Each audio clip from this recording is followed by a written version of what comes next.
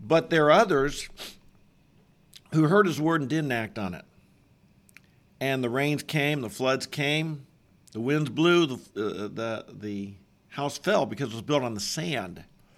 And we want to be people who build our house, build our life on the solid foundation of obedience to Jesus Christ. In a difficult world where everybody faces storms, everybody faces difficulties, everybody faces the unexpected, everyone faces their calamities and trials and difficulties come upon Christian and non-Christian. Everybody faces them sooner or later, everybody. And some people, they devastate them.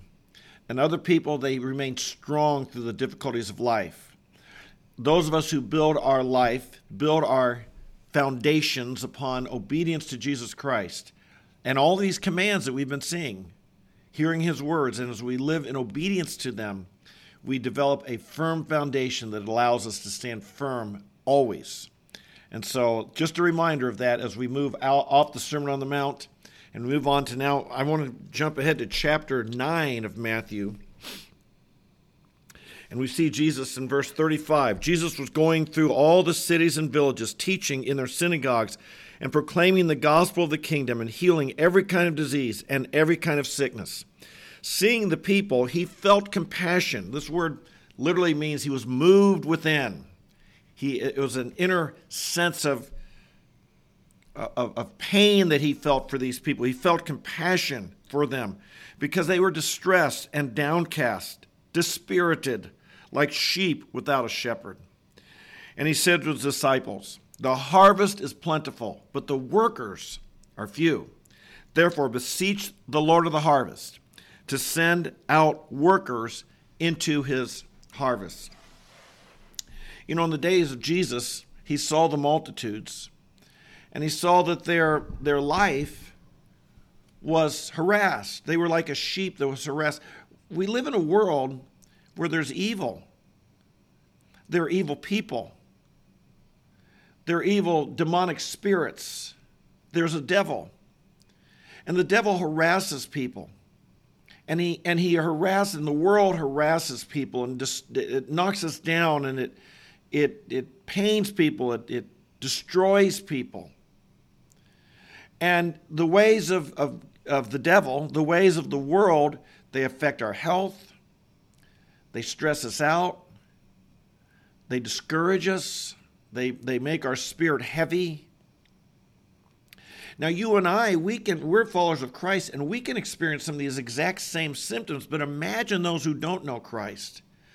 Imagine those, for instance, in his day or in our day who are constantly living in the fear of death, the fear of contracting some illness that's going to forever change their life and rob them of all their dreams.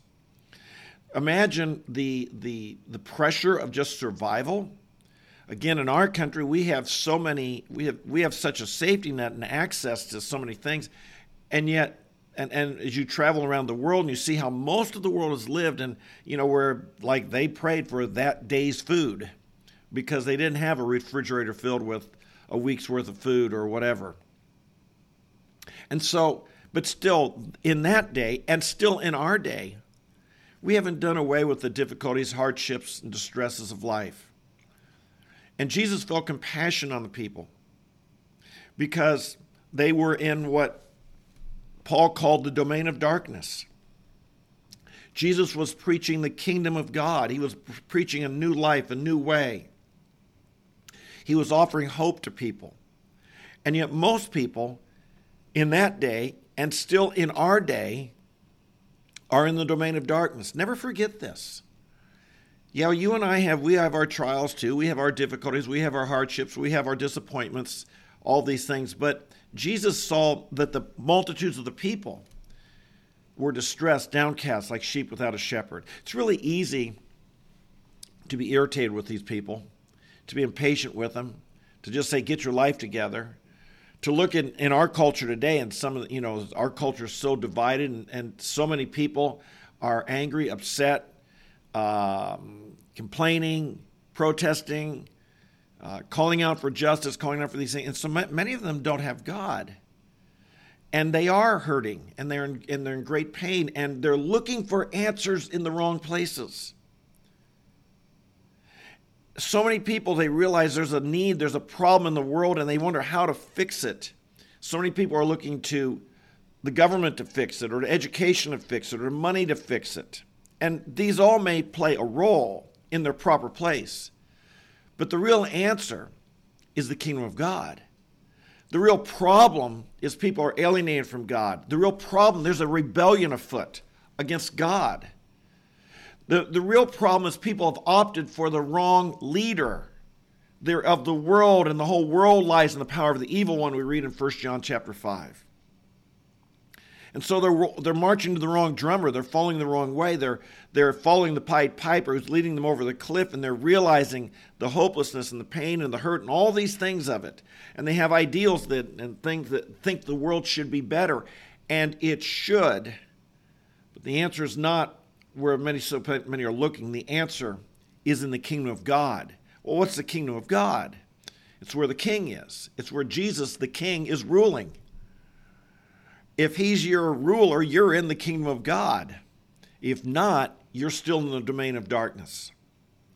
And so today, Jesus looked upon in that day, and still in our day, he would look upon them and he would say, they're distressed, they're downcast, they're dispirited, they're like sheep without a shepherd. They're in the wrong kingdom. They're in the domain of darkness, and they need to be transferred. There needs to be, he said, a great harvest. Brothers and sisters, Jesus offers what we're looking for. Jesus offers what everyone's looking for. The world and the devil, they offer a cheap substitute for real life. And so many people bought into it. And we know the kingdom of God because we know the King. And Jesus says of this, and when he sees the people, he says there's this great harvest. What's the harvest? The harvest is the people. The harvest is their souls. The harvest is to win them and bring them to Christ. He says there's a great harvest. Jesus is the answer. People coming to Jesus is the answer, and there's a great harvest to be harvested. But the workers are few. There were few in that day who would go out and announce and proclaim the good news. Can I tell you there's few in our day? There are few in our day that are out proclaiming the good news. We have adopted a strategy that says, come to us, join in with the Christian community for a while and see what it feels like. And there's nothing wrong with that. I'm not criticizing it unless that's our only strategy. Because most people don't come into a church, and most people aren't going to say, gee, I have a need, maybe I'll go to church. I'm sorry, I wish they did. They don't. And so we're told, go to the people. My strategy in life, or my slogan in life, go take it to their turf. Take it to their turf. Don't expect them to come to ours, that we take it to their turf. And so what should we do? We need to pray. Jesus said, beseech the Lord of the harvest. Cry out, pray to the Lord of the harvest to raise up and to send out workers into this harvest. Not to let them just come to us, but to send out workers, to send them forth, missionaries into our nation, missionaries into other nations, missionaries throughout the world. Send them forth out of just our church, but out to the world, to the people. And that's what he said, pray for this. And can I encourage today, there really aren't very many. There aren't very many who are going to the people. There aren't very many, and you know, and just like in a farm, in a harvest, you know, it's like I plant some grass seed every now and then. I mow the lawn once a week. But I'm not like a farmer. You can't call me a worker in the harvest. You can't call me someone who's really dedicated to growing. You know, someone who grows tomatoes in their backyard is not like a laborer in the harvest. Jesus is talking about, I need some people who are like dedicated, like a farmer's dedicated to raising up the whole crop, and that's what he's given us life to. We all ought to be, shall we, dare I say, growing our tomatoes in the backyard. We all ought to be looking for our opportunities to share our testimonies, share the gospel where we can. But Jesus is saying we need dedicated workers like that farmer, that harvester who's out there giving his life to harvesting his crop. We need people who are dedicated, and there aren't very many of them. The workers still to this day are few. And so what should we do? We should need to pray to God to raise up workers for your harvest. I would add, practically, we need to encourage them to support people like this. We need to get behind them. We need to, those who are fighting on the front line to win souls for Christ and help others and train others and who are out there doing it, we need to encourage them. We need to support them. We need to say there's a ministry for this, because many churches don't even have an opportunity for this anymore. Many churches don't have anyone on staff who's a full-time evangelist. And young people growing up, if they've not seen this model, they don't even realize the potential of it. We need to give vision to our young people. You could be a full-time evangelist, a worker in the harvest, either here in America, maybe in a city, on a campus, in a community, or maybe in another country. You can be a full-time harvester for the gospel of Christ. This is what we need. They were few in that day. They're still few. Could this be why we're not seeing more souls saved? I remember many years ago when I was a young man, there were full-time evangelists. There were a lot of them. I know very, very few anymore. We decry the idea that the amount of conversions are dropping dramatically. I don't know if you're aware of this, but the number of young people who are professing faith in Christ has dropped dramatically in the last decade or two. Could it be that we lack real evangelists who are just sharing the plain, simple gospel, getting out there, proclaiming the faith, defending the faith? I think this is a need. Pray for us.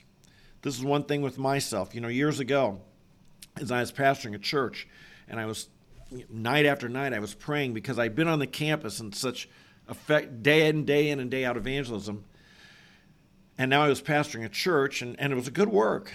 It was a necessary work. But God was convicting me. And night after night I'd pray and I'd said, Lord, the workers in the harvest are few. I'm pastoring a church. I'm not working the harvest here. The work in the harvest are few. I have volunteered to be a worker. And I don't want to go back on it. There's not enough to start with. And I answered the call years before, and now I'm in a different thing. I don't want to go back on it. And this led to me getting back on the campus in 1994, where I've been ever since. And so I want to encourage you. Let's pray for workers. Let's do it right now. Amen? We want to see a harvest of souls. All of us should share the gospel. But we need we need many dedicated, full-time gospel workers. Father in heaven, we beseech you today. We beseech you to raise up workers for the harvest. Jesus, you told us, the harvest is plentiful, but the workers are few. The workers are few. They were few in your day. It seems like there are few in our day. It's so much. Lord, we thank you for pastors and youth workers who work with those of us who are already saved. That's a challenging work. It's a hard work. We're grateful for them. We pray for them, encourage and strengthen them.